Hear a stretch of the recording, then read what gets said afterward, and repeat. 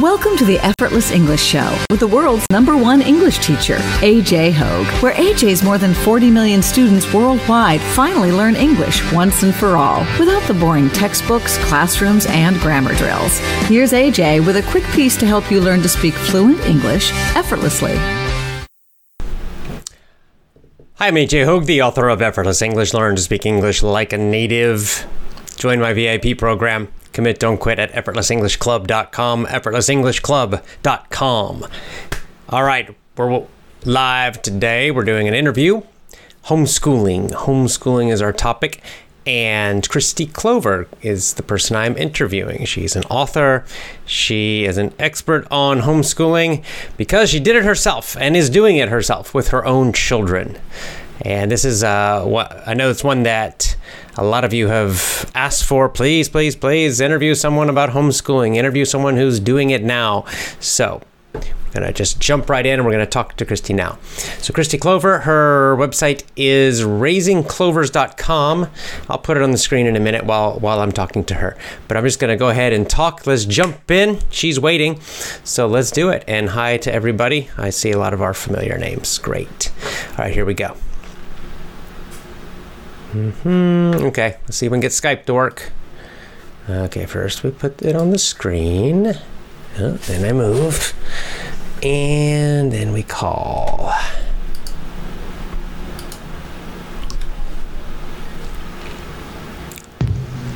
I think it's working. It is. Hello. Hey, hi. How are you?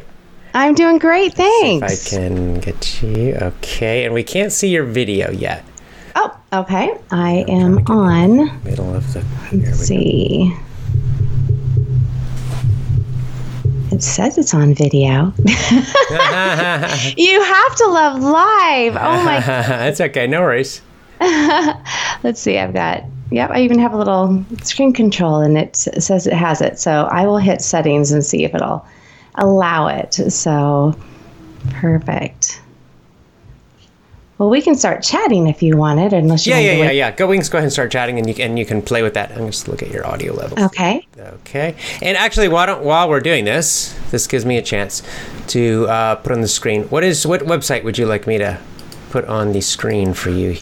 KristiClover.com. So KristiClover.com. Okay, KristiClover.com.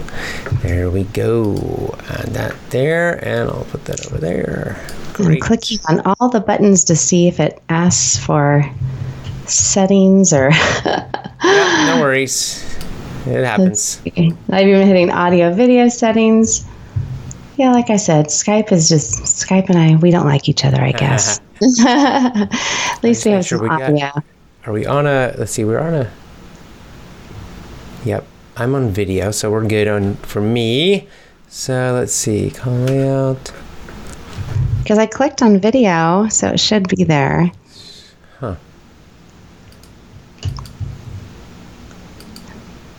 And I even remember to switch my little toggle that blocks my camera. Huh. Strange. Well, yep, just check the, so what, we'll keep talking. You can kind of play with that. And, well, meanwhile, I'll take that big Skype thing off the screen here. Okay. So anyway, and what I'll do is I'll put your website up while I'm talking to you. And if you get it working, that's great. So, KristiClover.com. Boom. There you go. All right. Let's get that on the screen, and then we'll get talking about homeschooling. Awesome. Okay. I'm so sad the video's not working. Well, no worries. Guys. No worries. That happens. Let's see. I don't want that on the screen. There we go. Okay. Looking good. All right. Let's talk about homeschooling. So we're just going to jump right in. I've been talking about homeschooling with my audience for a while, and I'm a big proponent of homeschooling. And they've been asking, but I'm a new dad, so I'm not actually homeschooling my kids yet. I will, but I'm not doing it yet. So they've been asking me, get someone on who's actually doing it, So here you are. Here I am. So why don't we start with why? let's your reasons. Like, why did you decide? I just recently, I think it was 2 days ago, I read a little blurb from your website during my show, and was where you were talking about taking kind of a leap of faith. I think you called it a step of faith, and how you were kind of worried about it, before. And so obviously you had it in your mind, like you wanted to homeschool, and you finally did it. So like, what were the reasons why? Oh my goodness. We have like 1,000,001 reasons. So I'll boil it down to some of our top ones. Okay. My easy answer whenever people ask, because, I'll get stopped in the grocery store. Why are your children not in school? So my easy answer is that we were looking to give our kids a private Christian education at a fraction of the cost. So that is really the big or high arching reason, is that we really wanted to infuse our Christian faith into what they were learning. And so we really, like, both my husband and I feel very convicted that we want to be the primary disciples in our kids' lives. And so doing homeschooling allows us to do that. We're kind of following that, Deuteronomy 6 model of, when you walk, when you sit down, we're teaching them about the Lord. And so that's our primary reason. But the other big thing that we want is we just wanted more family unity. We've just found that, we did start in a private Christian preschool, and then we went into public school, and then we did pull them out to homeschool. And we just wanted that family time back. And we also wanted our kids to be able to, to thrive and to work where they could best work. So we are able to tailor their education to their educational needs. And what's fun is now that we have 2 kids in high school, we're starting to see some of their passions and strengths come out. So we're able to completely adjust their homeschool curriculum around what they excel at. Interesting. So customization. Yes. Your obviously religion was number one, but like you said, you had the choice. There are certainly Christian private schools, although expensive. Yeah, we have 5 kids. Yes, and you have 5 children, right? Yeah. So okay, great. And so you decided. I guess you obviously, from that article I read, that you had some fears. So what were the fears you had before because you obviously had a little bit of a conflict where you're trying to get yourself to do it. And you weren't sure. So what did you worry about when you first started, or just before you did?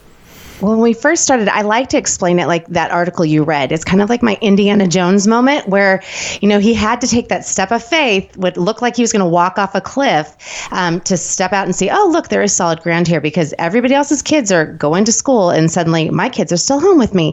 So for us, I would say the biggest fear was that I was going to ruin my kids, or they were going to fall behind, or something, I wouldn't be able to handle it, or just all those little things. And those are the common questions I get all the time from people is, what if, your kids fall behind? What if X, Y, Z?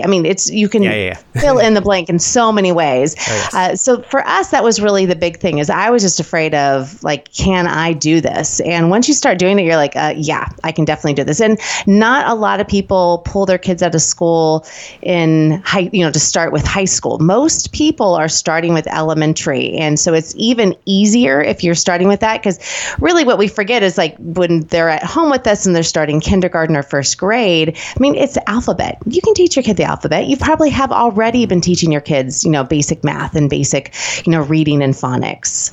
Oh, wait. So when you started this, actually, I didn't even think to ask this. I kind of assumed that you did this with your oldest when they were young. But how old were they when your children, when were some of them already quite a bit older, outside of elementary school when you started? No. So when we started, we did start. So when we started, we had, when I pulled them out of public school, we pulled them out at first grade and kindergarten, and then we had a toddler at home. Okay. And so we've since grown our family. But yeah, so we started early.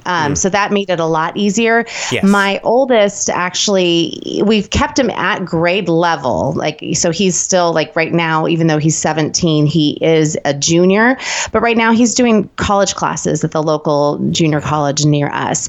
So there's just those different elements that is just, we just give them work that challenges them, or we slow down if we need to. So I've had to do both sides of that. So although I started with a first grader, he really was working, they were getting ready to put him in third grade math. But that we didn't necessarily want him going to a class full of third graders when he was just first grade. So right. There, so many different things. Now, in terms of benefits, so I kind of see and it's really related to what the two reasons you gave. On one hand, you have what I would say the benefits of as you described, religious or moral or character. You could use all these different words, which is pretty much completely absent certainly in public schools, and then there's the academic side, which you've also briefly showed how your kids are doing well, and homeschool kids in general tend to do very well academically. Because why don't we talk about the first one, just in terms of religion? I mean, you can't give. They're not going to get. Not only will they not get a Christian education in public school, but as one of my audience members mentioned a couple days ago, in some places, they'll get in trouble. Like if they start praying in school, they will get criticized or punished even. Oh, yeah. No, we've heard stories about that because we still have a lot of friends who have their kids in public school, and some are more lenient than others. It really depends on the school. I mean, homeschooling is legal in all 50 states, and yet there are still all those stories of a neighbor thinks it's weird, and so she calls, CPS or so. It's just, you always have those crazy stories that you hear about, but it depends on your school district, your neighbors. I mean, all that kind of stuff that kind of comes into play, but it is legal everywhere. And so you can do it. But yeah, as far as your faith, it's definitely a hostile environment in a lot of cases. And that's not even a school to school thing. That's a teacher to teacher thing. Because I remember when I was in school, and I remember having to stand up for my faith, even, in high school, and then again in college. But I had to defend my faith even as a young person. So it was great training, I guess. But yeah, so my oldest is now in, taking some college classes, and I've been laughing because he just started this week, and he's reading us he's taking American history, which we thought, American history, what could possibly go wrong in American history? A lot. And my goodness, I'm like, I never imagined this was going to be an anti-American history. It is, every article he's having to read is anti-American, and it's blowing my mind. And so it just gives us a taste of what's out there and what other kids are getting in other, schools and universities too. Oh, yeah. We just finished reading Brave New World. I don't know if you've read it, but... Oh, no. I'm writing it down. Read it, because it's not a happy book. Oh, no. But it pretty much describes our world. It was written about 80 years ago and pretty much predicting what we're living in it now. And much of what you're describing is, it's a dystopian book. But anyway, yeah. Okay, so those are good benefits of why, and then of course on the academic side, I think we should just discuss really quickly that the fact that in general, of course, there are always exceptions and variations, but in general, homeschool kids do better academically. And could you talk about your experience on the academic side with your own children? Yeah, well, academically, everyone's, fast, slow, and different things. So what I loved was that when we pulled our kids out of school, I was able to really tailor things to my oldest. He was ready to take on more, so I gave him more. And then with my second, what I found even with some of the other kids is that sometimes there's spots like either with math or with phonics where it's just like they are not getting it. And so the beauty of homeschooling is that, well, then we try something different, and we really keeps, going and trying different things with math. I actually, when I speak at homeschool conventions, I try to tell people all the time that when your kids are, seeming frustrated with school or frustrated with, be it math or whatever subject they're struggling in, sometimes it's because they're stuck. And so you need to stop what you're doing and then go back to the facts. And so what I've found so far with 3 of my 5 kids is that there comes a point where I have to stop what they're doing in math and we just review. We spend an entire month just reviewing times tables, addition, subtraction, and really honing in on that. And what's amazing is that as soon as you start back up with your curriculum again, they fly through it. So there's this little moment with reading and with math skills. I find that, at least again in my experience, that there's this light bulb that goes on, and sometimes it just takes a little bit for that light bulb to click. And so they always get it, and once they get it, they fly through it. I actually have a friend, she's graduated, I think 6 of her kids now. She only has one more that she's homeschooling. So she is a mom of 7. And she had a child. She won't tell us who. But one of her older kids didn't read until he was 11 or 12. Wow.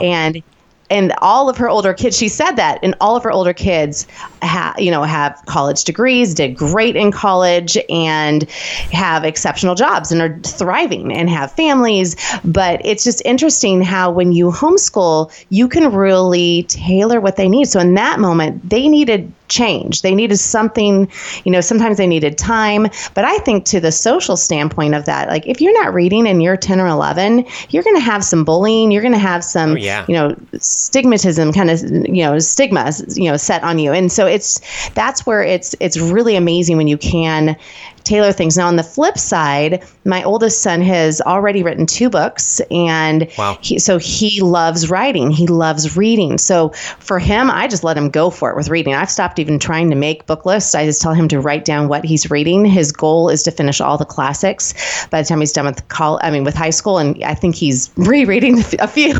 Excellent. So he just thrives with that. And then my other high schooler, Blake, he is a phenomenal photographer. And so we're able to make sure that our family vacations are, we went to the Grand Canyon and he just ate it up. And, we would sit at a moment until he could get the perfect spot where the sun was coming down. And one of my friends is a former photographer. Now she's a homeschool mom. And so she taught a photography class in our co-op. So it's been really neat to see how when your kids are showing strengths that you can really tailor what they're learning. And that's ultimately the goal, is that you're trying to figure out what their strengths are. And yes, I still make them do all the other things as well, but my real focus is on what can they hone in on and really become an expert at. Yes, indeed. Yes, indeed. And by the way, I just realized that you're probably seeing me in this camera, and I'm looking at another camera. So I can't actually. You can't? Okay. No, it's fine. A black screen for me, so I'm sorry. I'm smiling. That's good. No worries. It's fine then. Good. You're smiling. Well, you mentioned that too. That's a really good point about the pressure, because there's just this, it's a factory, that's what public schools are. They're factories, basically. And everybody, the kids are in like little batches, and everybody's expected to go exactly the same. Like everyone learns the same thing at the same time, at the same pace. And this is the expectation. And if your child goes too fast, well, guess what? Then they're going to be bored out of their mind because they're faster than everybody else. And then if on the other hand they're not getting something, then they're going to be, they're behind, and they get labeled like very quickly. So like you said, like they've got that example of that child that didn't read till 11. That, they in a school, oh my God, they have learning disability and all this stuff. But the truth is they can pick it up. They can pick up learning in a year, especially at that age. And then just zoom, and then just fly ahead, and then they've caught up to everybody in a few years, age wise. So it's just such a great thing, like you said, that you can tailor to their strengths, and then on the weak points that they may have, or they're just going slower, they get extra time where they need it as well. And I think that's fantastic. I mean, we have 5 kids in our family, and not one of them is the same. Like they are all at different, looking at at first grade, they are all at different stages at first grade, at third grade, they just were all over the map. So it's nice that I can, like we've been talking about, we can tailor that, because it is a factory, and it's hard to believe that even in, you have like 30 kids per class sometimes or more. And what was interesting is that, as I'd mentioned, our oldest was, at his math and reading were kind of off the charts when because that's just where he was. I mean, he's that typical first child.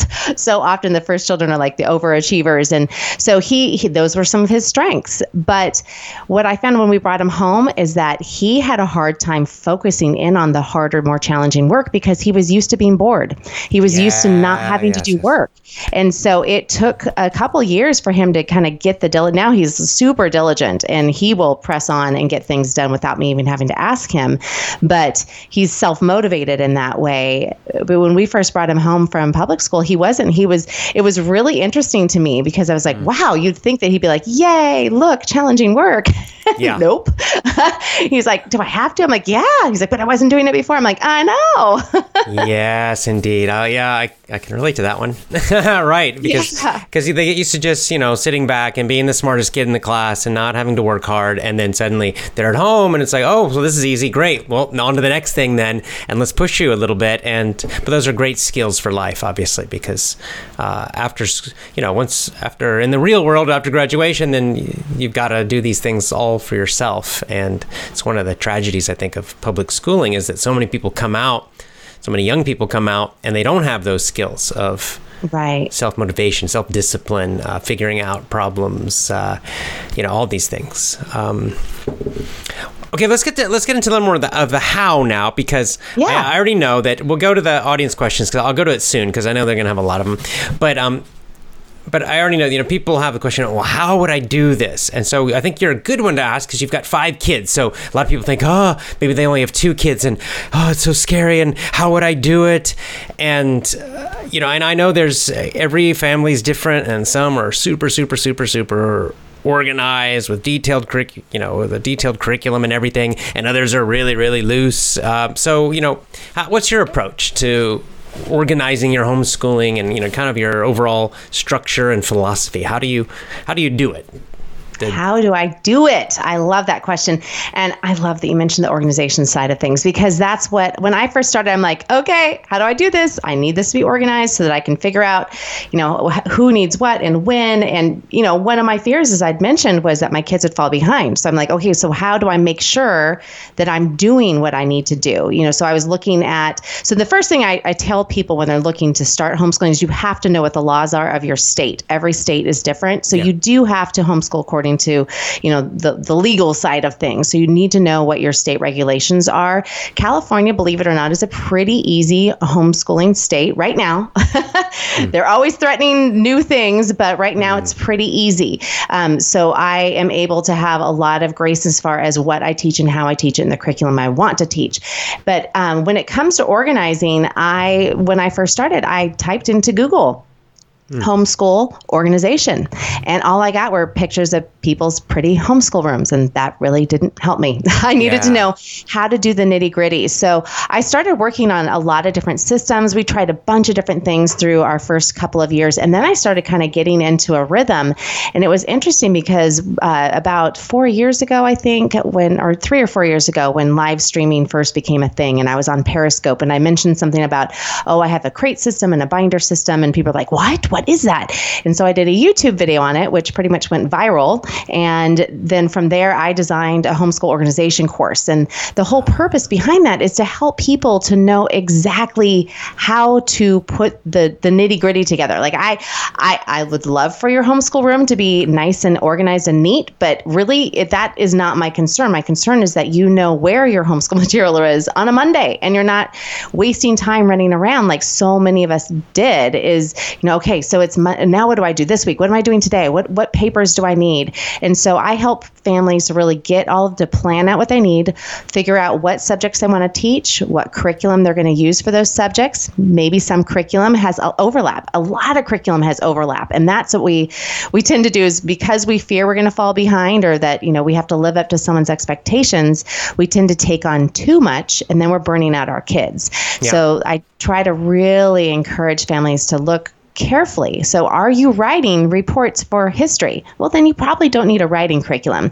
Or are you covering history in your writing curriculum? Then, so there's so much crossover. So that's really where we start. We start with what subjects do you need to teach? What subjects do you want to teach? And then what curriculum are you going to use? Where's the overlap? And then you just start plotting it out and figure out how many weeks you need. Some states require 180 days.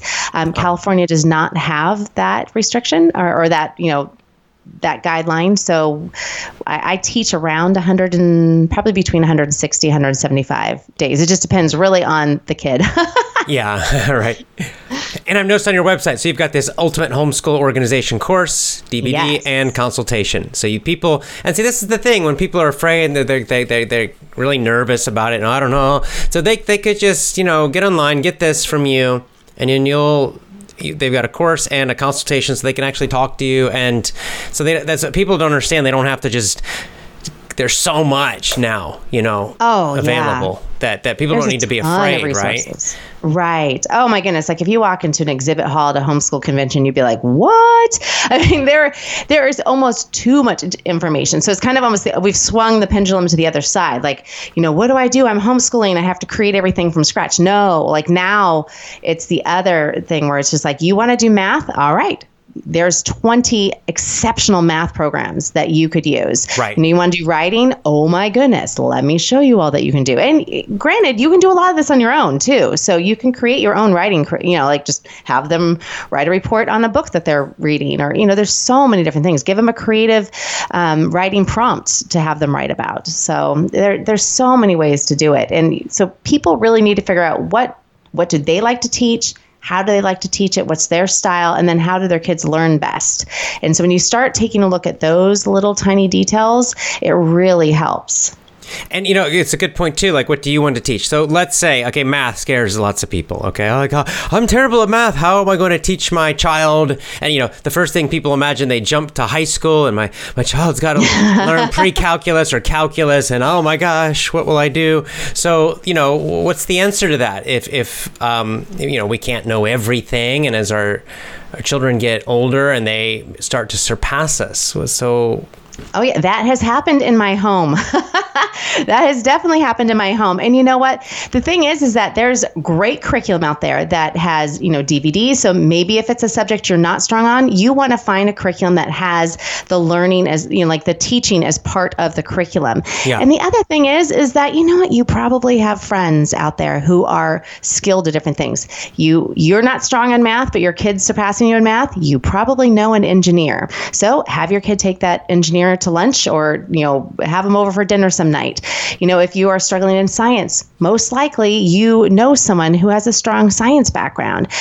So it's really figuring out, I think that's I'll restate this, like where what I've learned with homeschooling is you become more intentional about educational opportunities. So that is the beauty of it. Is so if we are studying a certain period, we might go somewhere and learn about it. So we went to Washington, D.C. and I'm like, hey, look, that's American history rolled up into one trip. But there's so much out there for you to use as a resource. And, and I always encourage people, get yourselves to a homeschool convention as well, because that is where you're going to have workshops that will help you in those specific areas. Good point. I didn't think about that. So homeschool conventions, and they're obviously all over the United States. I'm guessing they're in other countries as well. Yes. Fantastic. And then you're going to meet. So at these homeschool conventions, people are obviously speaking on the topic of homeschool, and then you've got companies there selling all their different, curriculum and books and all these things, right? Curricula, I guess it is. Yeah. Oh yeah, I know. Yeah, I always write curriculum, but then it'll come up like curriculum. Trying to figure out where to use which one. Okay, let's see. Why don't we just go on into the let me scan the comments. I'm getting live stream comments now and questions. Oh, wonderful. So I know that they'll have a lot of good ones here. So okay, here we go. I'm gonna jump in. All right, from Bakir says, does it? Do you need a lot of equipment for homeschooling? So that's a good question. How simply can you do it? And I guess the other extreme too. You can honestly go as simple as you want. I mean, I recommend having paper, pens. You need some books, but hey, you can get those from the library. I recommend a map. So there's some basics like that. If you really, really want to homeschool, on a budget, you can get very simple on how you handle things. I also recommend a whiteboard of some sort, because that especially with little kids, it helps them to visually see things. And then they can also not get the fatigue of the pen and paper, because oftentimes they get tired of having to write things on paper. But I mean, hey, if you have a budget, you can go crazy. I had a friend who pulled her kids out of private school, and I just laughed because I was like, oh my goodness, I can't even imagine what your budget would be like for homeschooling. So you can get the fancy schmancy curriculum and all the fancy schmancy, stuff that you want, but really you don't need a lot to homeschool. You need to find books, but again, if you have a library card, check. You might need to kind of be flexible about when those books come in, and so you might not be able to stick to a set schedule. But there's so much online that you can look up. So you could even do unit studies, which a unit study is taking a particular theme, either in history or an interest. So if a kid is interested in cars, or say they're interested in gardening, or all different things. So you do a study of botany, or you do a study on, automotive history. And so you kind of base your subjects around a theme. And those are really fun to do. We've done a few of those, and most of ours have been history themed. So we did knights and castles, because I had all boys for a long time, and we did ancient Egypt, and we, tried to mummify a chicken, which didn't go well, and we just ended up taking toilet paper and mummifying ourselves. Oh, fantastic. All right, let's see. Oh, and Max, thank you for the super chat. Very nice. Max in Italy. Thank you. All right, let's see. Let's go. Let's see. Greetings. Okay. Well, here's a good question from Lisa. Okay. What does an average day look like for you, in homeschooling day? Ooh, that's a great question. An average one. I'm like, is there such a thing as an average day? I don't know.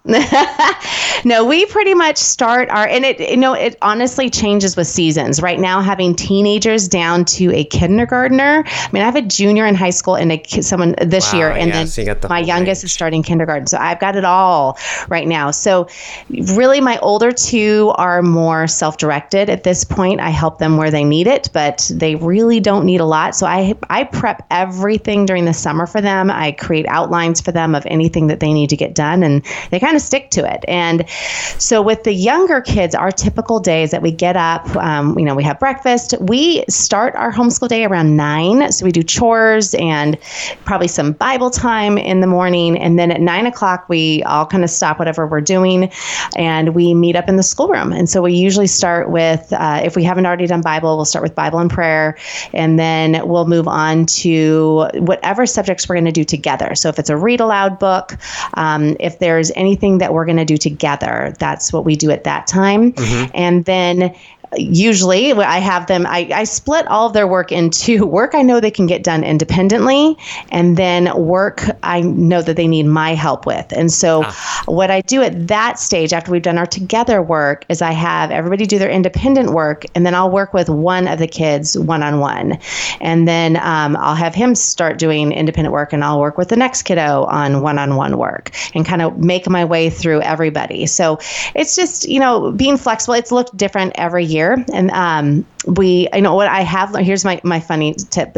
Since we start at 9 o'clock, usually my kids are like, oh, it's 10:15. It's time to get a snack. And I'm like, how about we just bring snacks? So I usually try to go grab a snack, something easy like apples or, yogurt or something really quick and easy they can eat at, wherever we're homeschooling, whether it's a desk or downstairs. And so they're eating right there at their table or at the table, and not having to go downstairs and they get distracted. Yeah. Then Yeah. And then honestly, with the younger kids, we're usually done by lunchtime. So sometimes lunchtime can start around 11:30 and sometimes it starts at 1. It kind of depends on the diligence factor of the day. So how distracted they were and how we were able to focus and what we had to get done that day. So that's kind of I don't know if that really answered the question, but that's great. What our typical day looks like. 2-3 hours a day of focused work? Yeah. I know, that's so great. Oh, it's fantastic. Amazing. And as they get older, it takes longer. So my older two, they're definitely going longer. And my 5th grader, I think he's in for a little surprise this year because he's probably going to have a few things to finish up after lunch, but it shouldn't be too bad. But it's amazing when you have, focused time and one-on-one time, how much you can get done. Yes. It just blows your mind. Just time-wise. My kids, if you ask them why they like homeschooling or, do they like homeschooling, they always say, my older ones, because at conventions, that's usually the question they get asked the most. And they're like, we love the time because they don't have, they're like, we love that we don't have homework. And I'm like, well, really everything you do is homework. But they don't. Right. They don't have that extra homework. Right. And seeing all of their friends now is just crazy with high school, just how little time they have. Well, yeah, not only homework, but yet they're in school, 6+ hours a day. And then they load them up with all these other extra hours, of homework. And you're getting the same, you're getting better results in 2 hours, 3 hours a day. It's amazing. It is. It really is. All right, here we go. Okay, this is the one that everybody asked, so I'm just going to ask it again. You've heard it 10,000 times, so here's 10,001. I already know what you're going to ask. How do they get social skills? Yes, I wrote it down because I'm like, someone's going to ask it. Of course, I get it all the time, too. Socialization. Yeah, because they're all like, isolated freaks now, right? Right. And actually, I will be honest, when I was in school, when you met homeschool kids, you're like, But now there's so much out there. You almost have to be careful as a homeschool family to not over socialize your kids. That sounds funny, but I've seen homeschool families where because when you worry and you hyper focus on something like socialization, you're like, okay, well, then we have to have them in 10 different activities to make sure they're around other people. And, I figure if you can get along with your siblings, then God bless you. You have, accomplished a lot in life.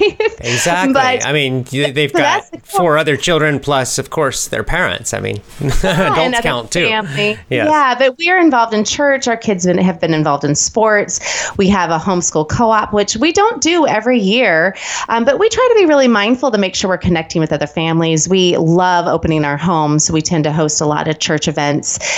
So we do a lot of that. And what's interesting is if you really think about it, okay, so it comes down to, are we properly socializing our kids in public school? Because when my kids were in that classroom, there were probably 3 kids out of the class of, 25, 30 kids that I would feel comfortable for them going and having a play date with or having those children over to my home. The other ones, I'm like, no, we're not going to do this. That is not a safe situation. So you kind of have to think through, what is the environment that you really want your kids exposed to. And so that's what's beautiful. Yeah, it's amazing because you can really, my kids have great social skills. I am very extroverted. My oldest is not. So it takes a while for people to be able to draw him out. But, that's him. And that has nothing to do with homeschooling. He does great outside. And, he loves doing different things with families and, that we meet and things. But, socialization is always the big question. And you are going to meet those homeschool families that have awkward children. But you're also going to meet awkward public school kids. So it's just sometimes it's just the way kids are, but it is good to be mindful of making sure that you have your kids involved in different activities around other people. You really don't want to take them out and just have it be just you and them. That's it. No other interaction. Right. But like you said, there's so many things you can do in the community. I think it's become narrowed down where people just can't imagine. Like you said, church and sports, and there's just 1,001 other activities, and you get that one all the time too, though, right? Oh my goodness. Oh, totally. We get it all the time. I always giggle about that one because that's usually the number one. Well, it's number 1 or number 2. People are always like, that would drive me crazy. My kids would kill me. I'd kill them. We'd all kill each other. I'm like, wow, that's not a healthy environment. Right. But homeschooling does make you get on top of parenting issues. You're wearing both hats. You don't just put on a teacher hat and you're done parenting. You've got that. But when my kids were in public school, they were coming home and I was having to undo some of the stuff that they were getting exposed to in those settings too. Absolutely. Yes. It's all good. I knew you were going to ask that one. I was going to be shocked if no one asked that one. All right, let's see. Okay, well, here's the obvious one, but Ripsime says, how do you find the time for teaching 5 children at the same time every day? So I guess, again, I think people have, especially, so let's say you've got 5 children or someone else, or you said you have, someone has 7 children. So they kind of picture, I don't know, like that movie Kindergarten Cop, right? That they're just all going crazy and how do you do it? How do you avoid that? Okay, so how do I avoid the craziness? Well, sometimes I will admit there's just craziness sometimes. And sometimes it's like, whoa, you got to just slow down and get everybody focused again. But in this season of our homeschooling, and my answer is probably the same for whatever season, but it is different because I do have high schoolers now. It's probably more difficult when I was juggling babies and junior high and upper, elementary. That was a lot more of a juggling act because there were so many demands on me as a mom with a baby or a toddler. together. But truly, the key is organization. And that is why I'm so passionate about it. I mean, I'm actually able to have a life outside of homeschooling because I'm organized. So I spend the summer planning out everything we're going to get done. And then I have a crate system. That's what it's called, the Clover crate system.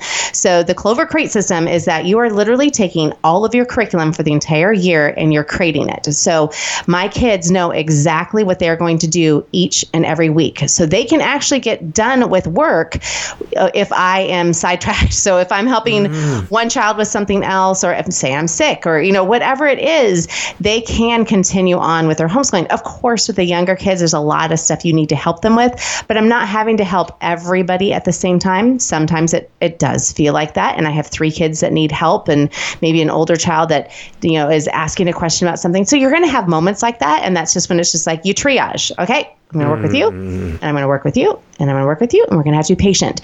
But I have tried through the years, and it's changed since I've had high schoolers.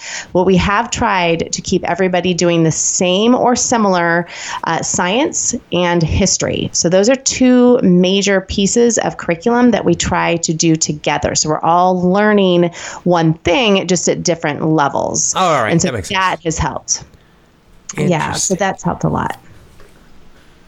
And I think you'll find that with most large families that they do a lot more of their work together. So whether it's a unit study or, you're just doing, science, or some people will do English together. I find that a little bit more difficult because your younger kids, that's more of it's a progressional. Math and English are progressional type of subjects that need to be, you need a foundation of one thing to move on to the next, but there are some overlapping things. So, if we're baking, I'm going to talk math while we're baking, and my older kids will be like, yep, I know fractions. So maybe I am asking them, okay, I need a third cup of this, and excuse me, I need a third cup of this, and hey, what if I wanted to add an eighth? What is that?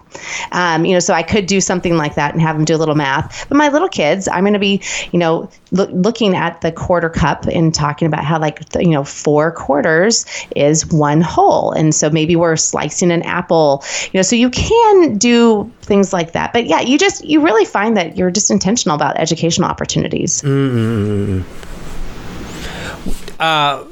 Motion's asking, did you have any teaching background before you started homeschooling? Not entirely. So I did not. I was a sports med major. I have a bachelor's of science in sports medicine. I did pharmaceutical sales. So I was training some of my sales team on, the anatomy stuff, but I'm not teaching anatomy all day.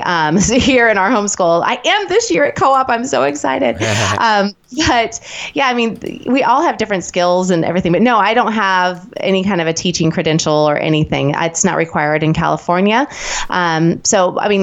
Everybody teaches at some level. You've probably, helped someone with something, and that's teaching. And so that's my background, is that, I have helped people with things. And yes, there have been elements like I've helped in Sunday school. I've volunteered here or there, so yeah, I've done teaching. So I do have teaching experience before homeschooling, but nothing traditional. Yeah. Well, that's probably an advantage, I would say.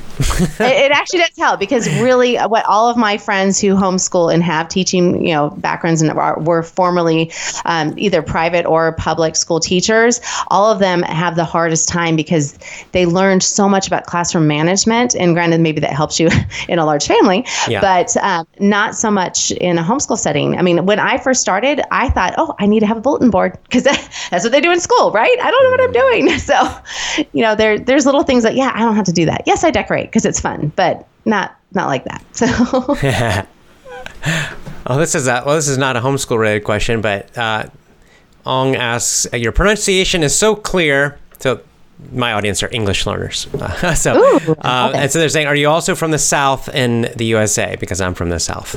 I'm guessing you're not from the South, but go ahead. Well, here, I'm going to be controversial for Americans, and that is that I am from the South because I'm in San Diego. So San Diego, California. That's not the South. I am in South California.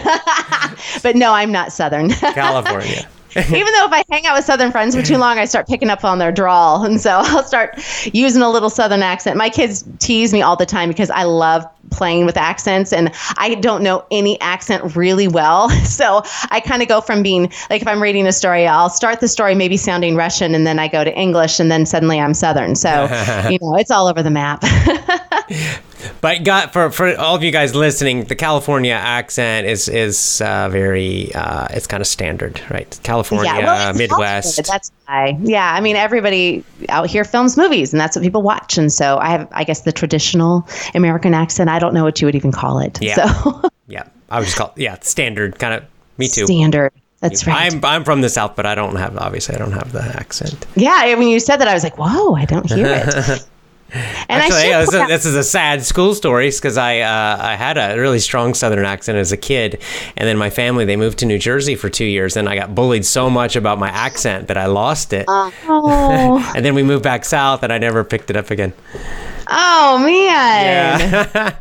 Backflip. I'd go right back. I laughed because I lived in Australia for a year when I was in college, and I came back, and all of my friends were like, oh, my goodness, I can hear your accent. I'm like, no, I do not. I don't know what they were hearing. Maybe I pronounced a few words differently, but I don't know. I didn't think it changed anything. But I'm surprised you haven't gone back to any kind of a Southern accent. I just, I don't know. It just didn't.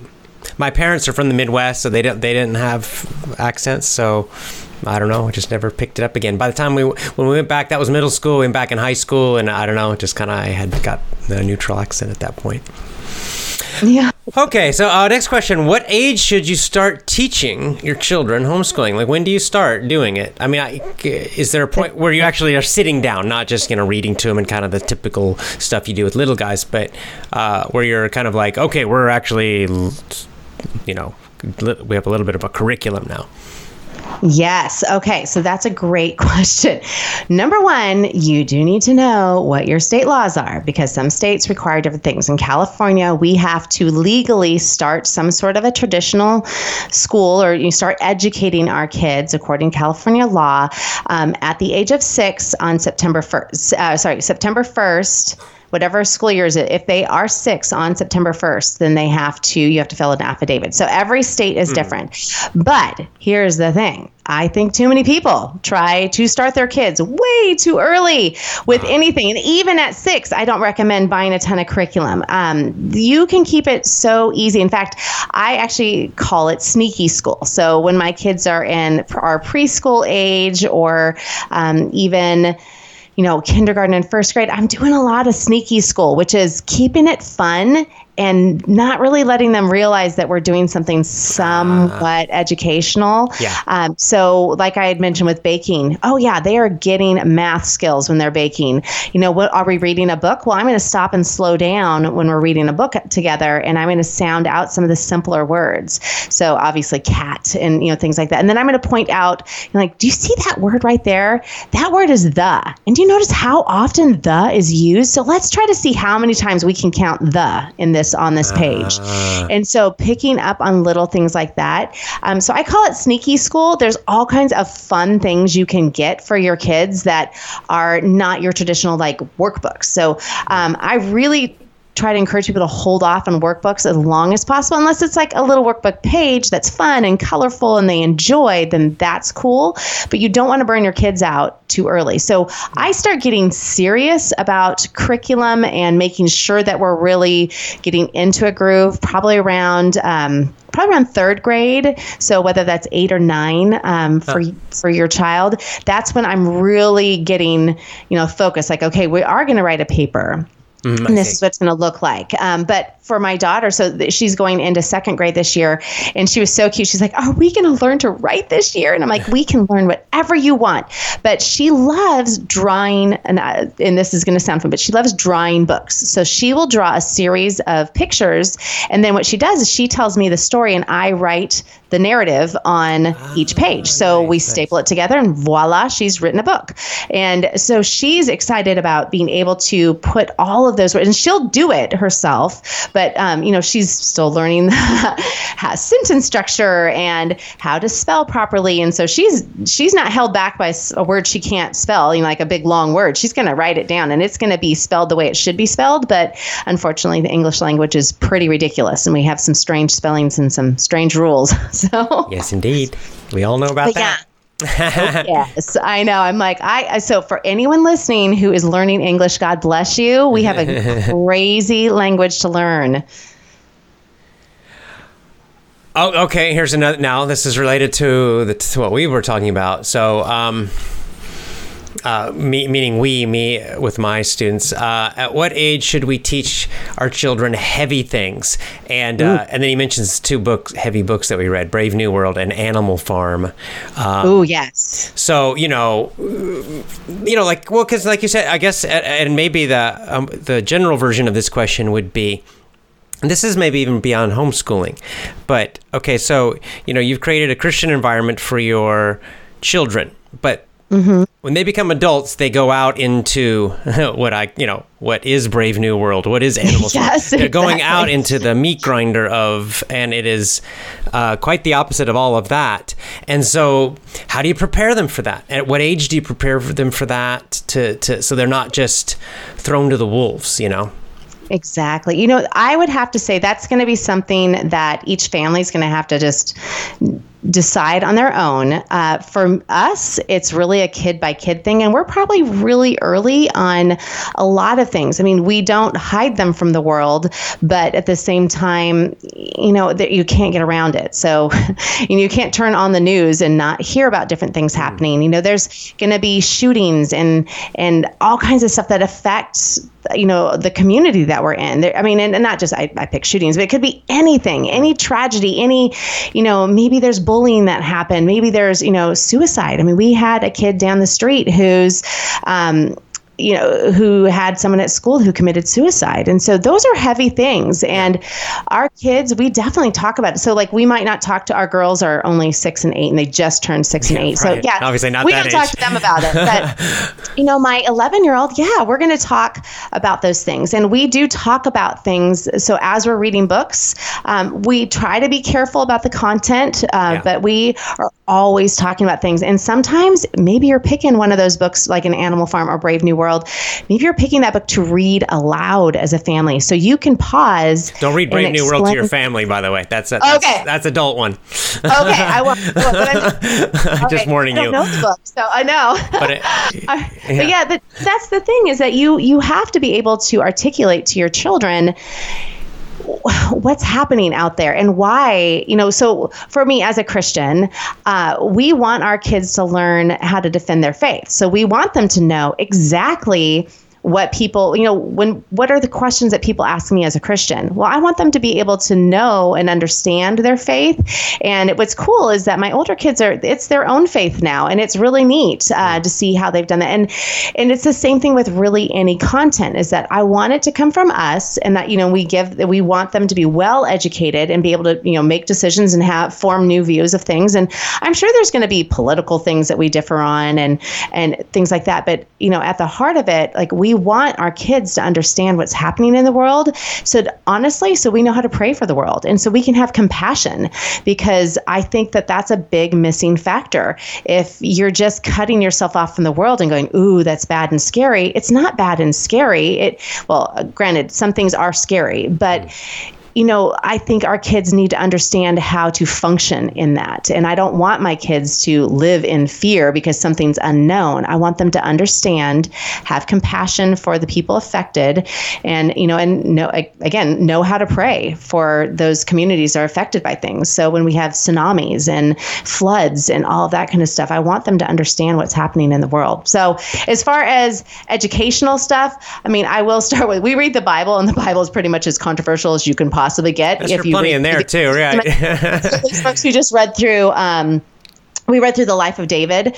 So King David has, if you are unfamiliar with his story, oh my goodness, it is riddled with, murder and adultery and all kinds of crazy stuff. That's and a good point. So it's like, Yeah, so even has rape in there. And so we had to explain, we did go ahead and explain that to our younger kids, not our 5-year-old at the time. She didn't have a clue, but we've had the sex talk with our other daughter, our now 8-year-old. So she understands, but she doesn't really understand. Right. So yeah, but it's gonna be a family thing. So that was a very long explanation to say it's really up to you and your child. Yeah. But it's a good question. It's a good thing to think about as well. It's a great question. Okay, so next question is, these questions are better than my questions. What about this is a common one. I'm sure you get it. What about after, what about work? What about going to college? Will they be accepted to college? And how will they get a job? These kind of issues. What do you think, how do you address those? Well, actually, it's so interesting because we're there. We've got kids in school. My oldest is doing dual enrollment, so we're hoping that he's going to be close to finishing his AA degree by the time he finishes high school. So that is one leg up. So I don't even really, if he's got an AA, he doesn't necessarily even need a high school transcript. We'll have a very beautiful high school transcript, but that's the thing that homeschooling forces you to do is you kind of think outside the box. And so because we have more time, my kids can go and intern doing things that can get them job experiences. They can work jobs. They can, help out and volunteer different places. They can get so much more experience. And as far as colleges, believe it or not, traditionally really favor homeschool families. They know that homeschool kids know how to learn. Yeah. And so a lot of times I have not heard I really have not heard any stories of any of my homeschool family friends, and even in the homeschool community as a large, of families who have, not gotten in because because their child was, homeschooled. Most of the time we're taking the same SATs, same PSATs, ACT, whatever school or whatever tests that colleges require, they're taking those same tests, and oftentimes they're excelling. You have what was really funny is my son did really well on the PSAT, but his hardest thing was knowing how to fill out the information because we don't take bubble tests in our house. Yeah, right. You're like, what is this thing? It was like one of those things right before I was like, we need to review this and explain to you like how to make sure you fill in the bubble. So, right. Yeah. So, for jobs, again, what's so awesome is that we're working side by side with them. So I see the strengths of my kids. So do I want them just to go? I don't think any parent wants their kid just to go out and get a job. Yes, we want them to get a job. And maybe there's times in their in high school and college, yes, just get a job, get something, make money. But if you're looking at career, I can see where my kids are excelling. And so we can help them to tailor maybe what their degree should be or what experience they need to help them in that career opportunity. So it's really fascinating when you are learning to think outside the box. We have completely changed the way we view getting our kids, educated at a college level, because here right now, I think we have a real problem in America with debt. I think that a lot of what's happening in these colleges and universities is frightening because, we're really just asking our kids to get a piece of paper at the cost of sometimes over $100,000 of debt these kids are graduating with. Insane. And so what are we really doing for our kids at that point? And when there's so many other ways to get a college degree other than just putting them in, this school because this is the right school. And get a job, and then your job experience. You can build a resume. Online programs. Yes. Like you said, there's so many things now that. Do. It's just. Oh yeah. It's a totally new world. My husband works in the area of finance, so he works with a lot of financial planners, and he gets that question a lot. And so that's one of the things that he talks about when he starts explaining to people some of the experiences we've seen other families go through. We know a family who their daughter graduated with a bachelor's of arts at 18. So she graduated from high school and college at the same time. And they spent a total, everybody needs to sit down for this, but they spent a total of, I think it was $12,000. Amazing. Get a 4-year degree. It's mind blowing. College degree at age 18 and high school degree. Right. And right. That's amazing. Yes. So it's mind blowing, and what you can do if you just are prepared to think outside the box. Wonderful. Okay, I know we gotta go soon here, so just a couple more, and then we'll be done. Okay, so Elena asks, of course, this is a good question. What foreign language do they learn, or are they learning a foreign language? And if so, how are you doing that? Well, we live in San Diego, so we are about 5 minutes from the border. So we do Spanish. So we have Rosetta Stone. So like the kids will do a little bit of Rosetta Stone. I know really rudimentary Spanish. So sometimes I'll use different words for different things. We have people in our lives who speak Spanish, but my oldest son, Grant, what our game plan is instead of having to do a formal Spanish in our home and formal Spanish again in college, is he just took a Spanish class in college.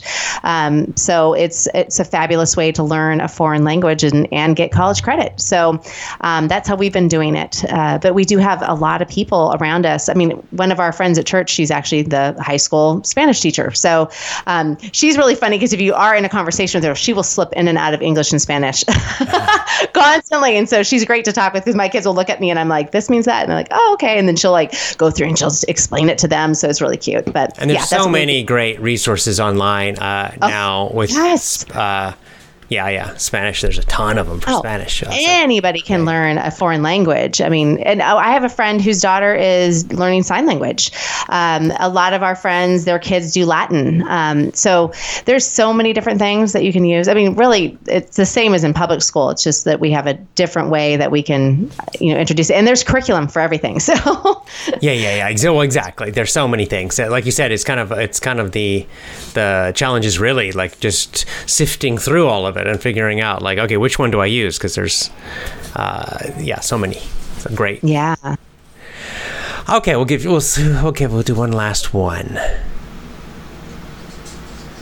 Okay.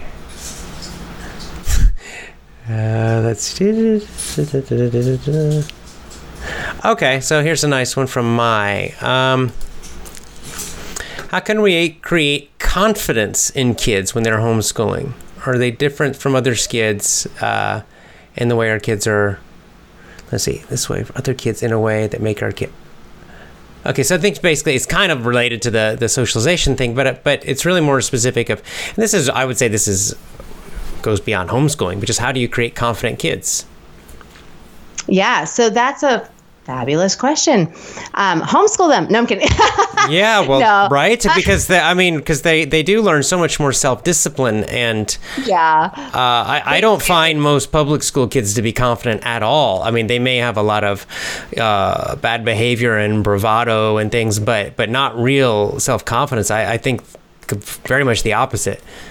Yeah, well, and I really think this is more of a parenting thing than a real school question, because homeschool kids can be just as, self-conscious about things, because maybe they are hearing, they're feeling that peer pressure from neighbors or people in their lives, and like, oh, are you able to do that? Oh, so maybe they are questioning themselves. So I think it's as a parent, we're trying to build our kids up, and so we're trying to make sure we are speaking into their strengths and encouraging them where they're week. And so it really comes down to building confident kids. You can build confident kids homeschooling or not homeschooling. Yeah. But that is really a parenting thing, and that is being intentional. There's such a huge element of intentionality when it comes to parenting and homeschooling.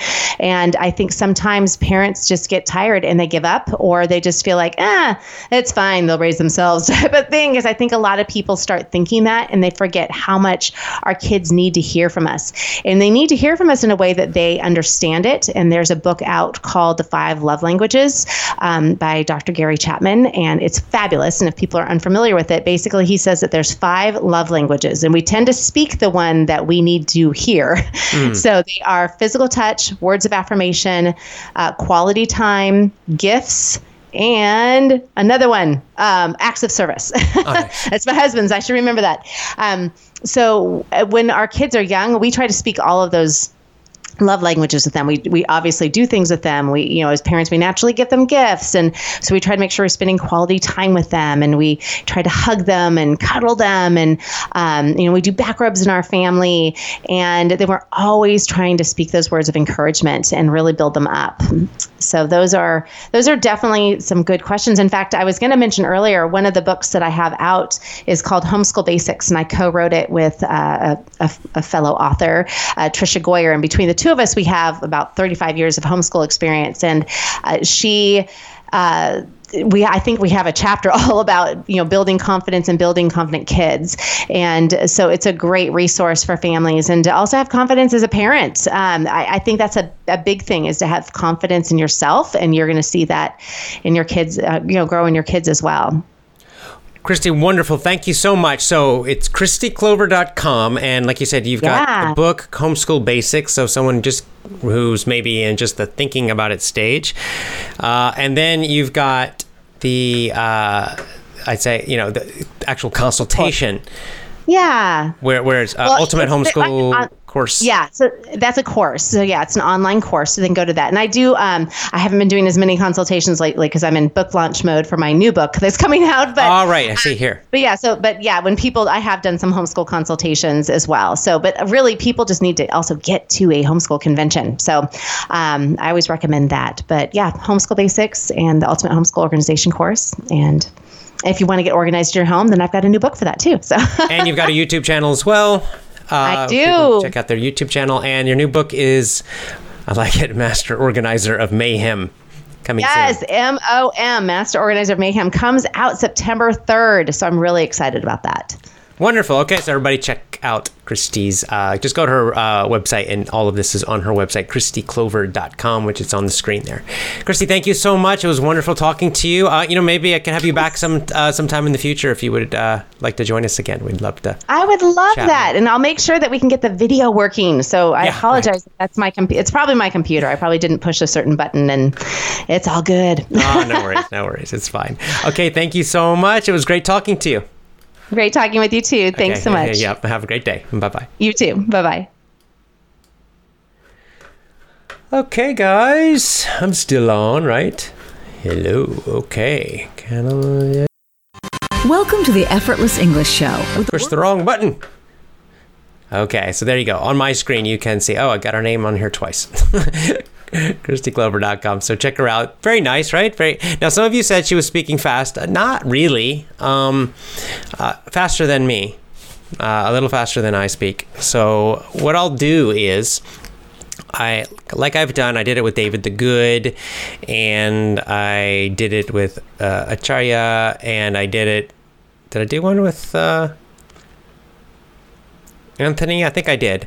I'll do like a 1 or 2 videos where I will show some parts of this interview, and I'll kind of, explain, like if there's a part where maybe I think she used some vocabulary that you might not know, or some of you might not know, or that where maybe she was speaking extra quickly, and so I'll kind of, do what I usually do, which I'll slow it down and pause and explain and do these things so to help you understand it more. So I'll do a few follow-up videos probably next week. Oh, no, not next week. I'm going on vacation. Tony is faster. That's right. Alexi says Tony Robbins is faster. Definitely, he's a faster speaker. So I'm going on vacation. Vacation time for me. Not really a vacation because I'm here with 2 twin babies. So I just really hope to get a little bit of extra sleep. That's my exciting vacation. So I will be here back. I'll be back on Sunday to do the Matrix. Okay, so we'll definitely do the Matrix show. Maybe tomorrow. I'm not sure. So just watch my gab tomorrow. But then after the Matrix show on Sunday, I will take 1 week off. 1 week vacation, end of August. Keep doing the challenge, guys. Keep doing the challenge. I need to enter my hours. I didn't enter them yesterday or today, so keep doing your listening. Keep doing your reading. I'm continuing to do it. I will talk about this when I come back from my vacation after 1 week. I'll come back and I'll talk about, my experiences after 1 month. We're about to finish our first month of the challenge, so it would be a good time, we can, I'll do a show when I come back from the vacation. We can talk about the challenge, how we're all doing. I've had some good points, and I've had some, things that have been difficult for me, and I'm making some changes to what I'm doing a little bit. So it's a good thing to do, right? When you do something like this, like our challenge, is that after 1 month, and you can kind of see like what's working, what's not working, what are you not enjoying, what are you enjoying, and then we can make a few changes and then keep going, because we have 3 more months. And finally, I hope you enjoyed this. Really enjoyed the homeschooling topic. She's such a positive, you can just hear, very positive, friendly person, and very upbeat, wonderful. I think it's nice to get that, because, we've been focused on Brave New World. Sometimes when I talk about homeschooling, I focus a lot on the kind of, I focus a lot on the kind of the evils of school, but it's nice to focus on the other side, which is the positive parts. All right, so lots of love to you guys. Hope you enjoyed that. So again, go to KristiClover.com. That is her website. And of course, join my VIP program. It's over here, EffortlessEnglishClub.com. Become a VIP member at EffortlessEnglishClub.com. See you next time.